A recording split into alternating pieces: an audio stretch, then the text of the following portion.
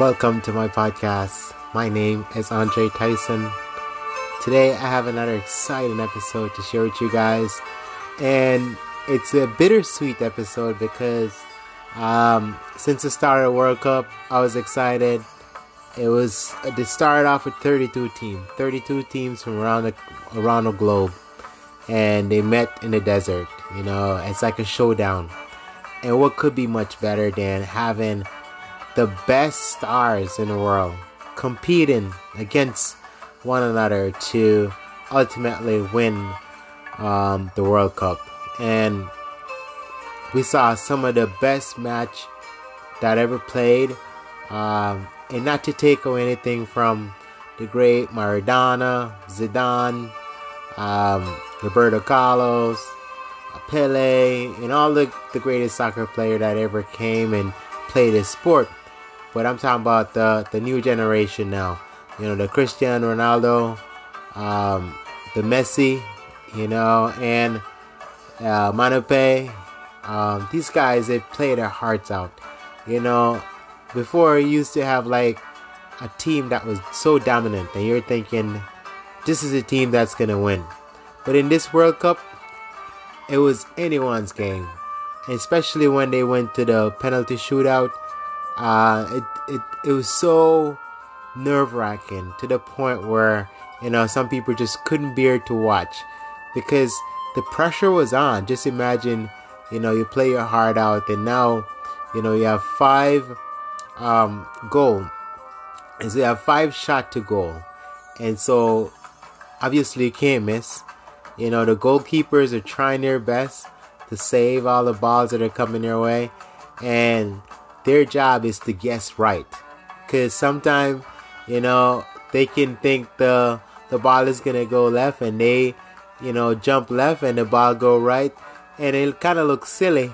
But the whole time they're trying to actually guess which side the penalty shooter is going to kick the ball, and most of the time the goalkeeper have it wrong. Sometimes they guess right, and that was one of the case with the Brazil game, and that's why Brazil went home. Went to penalty shootout, and they did not survive. And that goes to show you that even the most dominant team, at time, we can have another team that nobody is thinking about, and they can just shock everybody. And at the end of the day, Brazil still have the most championship in terms of World Cup, followed by Germany, and it just worked its way down to all these other countries. So a lot of people was upset. A lot of people were crying when their team got eliminated. What we also see, a lot of improvement from a lot of different teams. I, for one, didn't see Morocco actually making it that far. They played really well. Unfortunately, they just couldn't finish. Also, Japan played really well. South Korea played well. Croatia. We know Croatia was also a good team. So that wasn't anything surprising. They're the one who knocked out Brazil.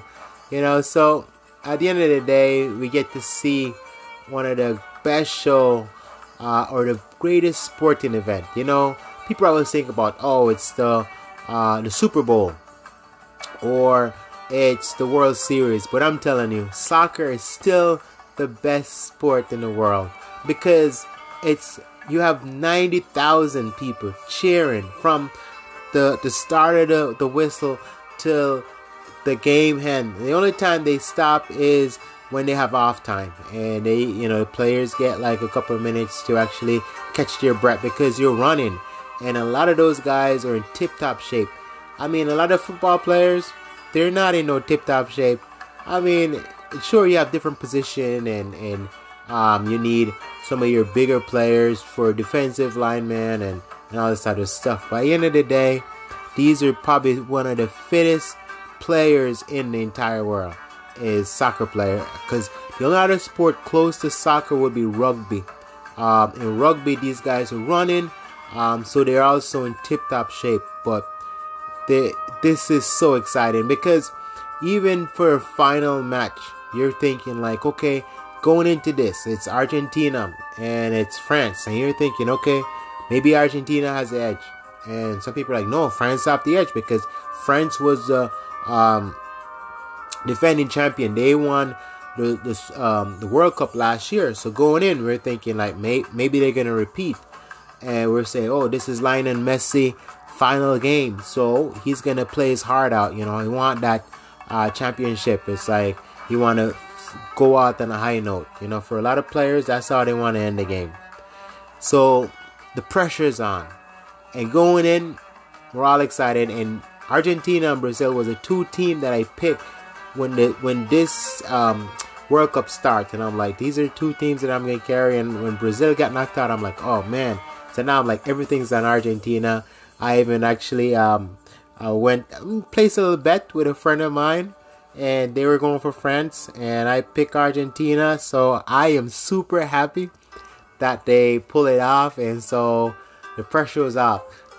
However, going into this thing, we're thinking like, okay, who has the edge? Because the game before that, we're saying, oh man, Argentina look good, but at the same time too, couple of players, they got yellow cards, so they might not play the next match or whatever the case is. So in any case, we're thinking, okay, this team have the edge, this team have the edge. Now, while the World Cup was playing, I go to church, so I missed like the first half. And on my way, my friend called me and goes, hey, are you watching the game? So I was like, no, I'm on my way home. So I decided to stop at the store. While I'm going in the store, Argentina was up 2-0. And then next thing you know, goes, hey, France just scored, I gotta go. So obviously he must have placed a bet. He was talking trash, and now France is making a comeback. And he's like, I just gotta go. So he basically hang up on me. So I'm like, okay, no big deal. I go in the store, a ton of people, because right now is the Christmas season and everybody is out shopping, and the game's going on. And in the back of my head, I'm like, I'm wasting time. So I just drop everything, left the store, go home, start watching the game, and the next thing you know, it's tied up 2-2 apiece. So I'm like, oh no. So I'm like, this is not looking good. And then we go to extra time, back and forth. And at this point, I'm thinking, oh my goodness, who's gonna win?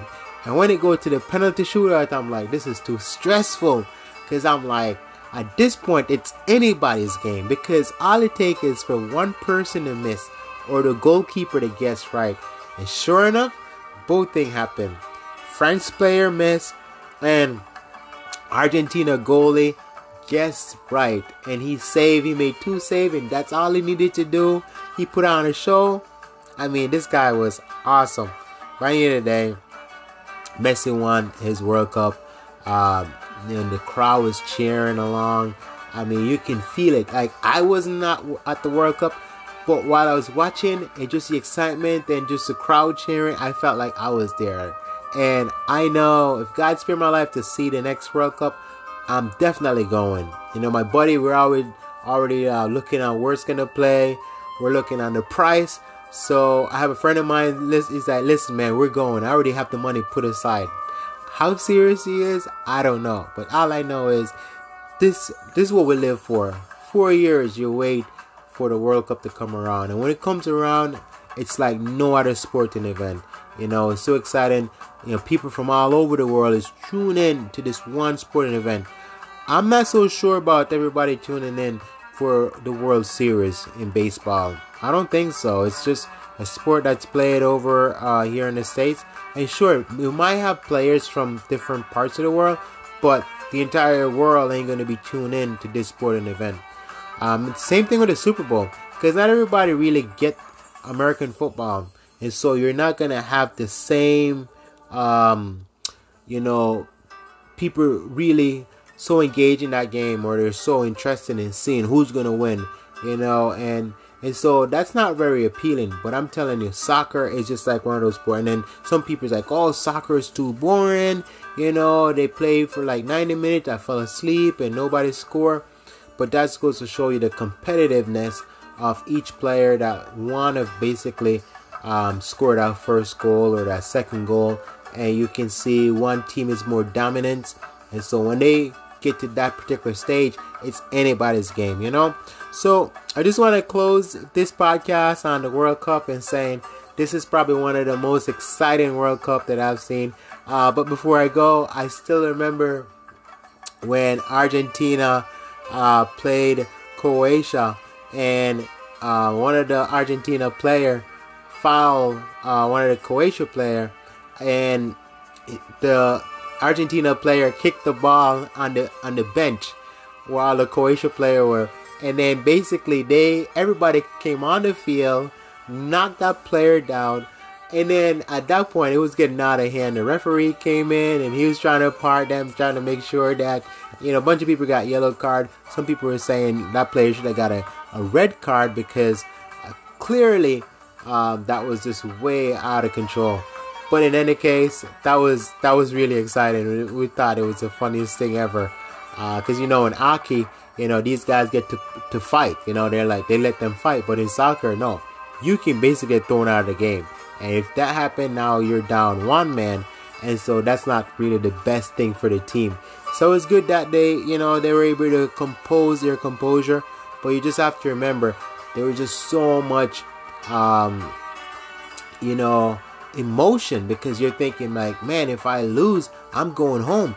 So the fact that think about going home and you want to do everything to win. So in that sense, you know, they're playing their hearts out. The other thing too that was new is the new offside cam. I know they didn't have that for the World Cup, and so that was new. It caught a lot of team and country off guard, because you know, you scored a goal and you start to celebrate, and then they do the quick review or the replay and come to find out, oh, by the way, that person was offside by a foot or whatever the case is, and so that goal didn't count. And then the second thing that was so frustrating for a lot of people is a lot of flopping. A lot of these guys are probably like some of the best actors in the world. You touch them, they fall down, they start crying for their foot, their back, whatever the case is. And so the referee, they do a good job, because sometimes they can spot the guys that are really faking it. And so because once you're faking it, you're getting the advantage to that call. So if someone tackle you aggressively and you fall, then you start crying for your foot, obviously they're gonna the referee's gonna blow the whistle to stop the game and make sure you're okay, and by that you might get a free kick, whatever case is. So a lot of these guys, they flop, man. One of the craziest thing ever. But in any case, you can see the competitiveness of all these other players, and they go out, they play their hearts out, and that's why Argentina is a winner. You can see the entire city of Argentina is out celebrating, and sure, it's well deserved. They fought. The one thing I was thinking about is like, man, these guys are running so much. Are they going to be exhausted by the time they went to like the final? But sure enough, they did it. I don't know how they do it, but I'm telling you, I know for myself, I couldn't be running for that long, you know. But that's why you train. That's why you practice for this time, for this situation.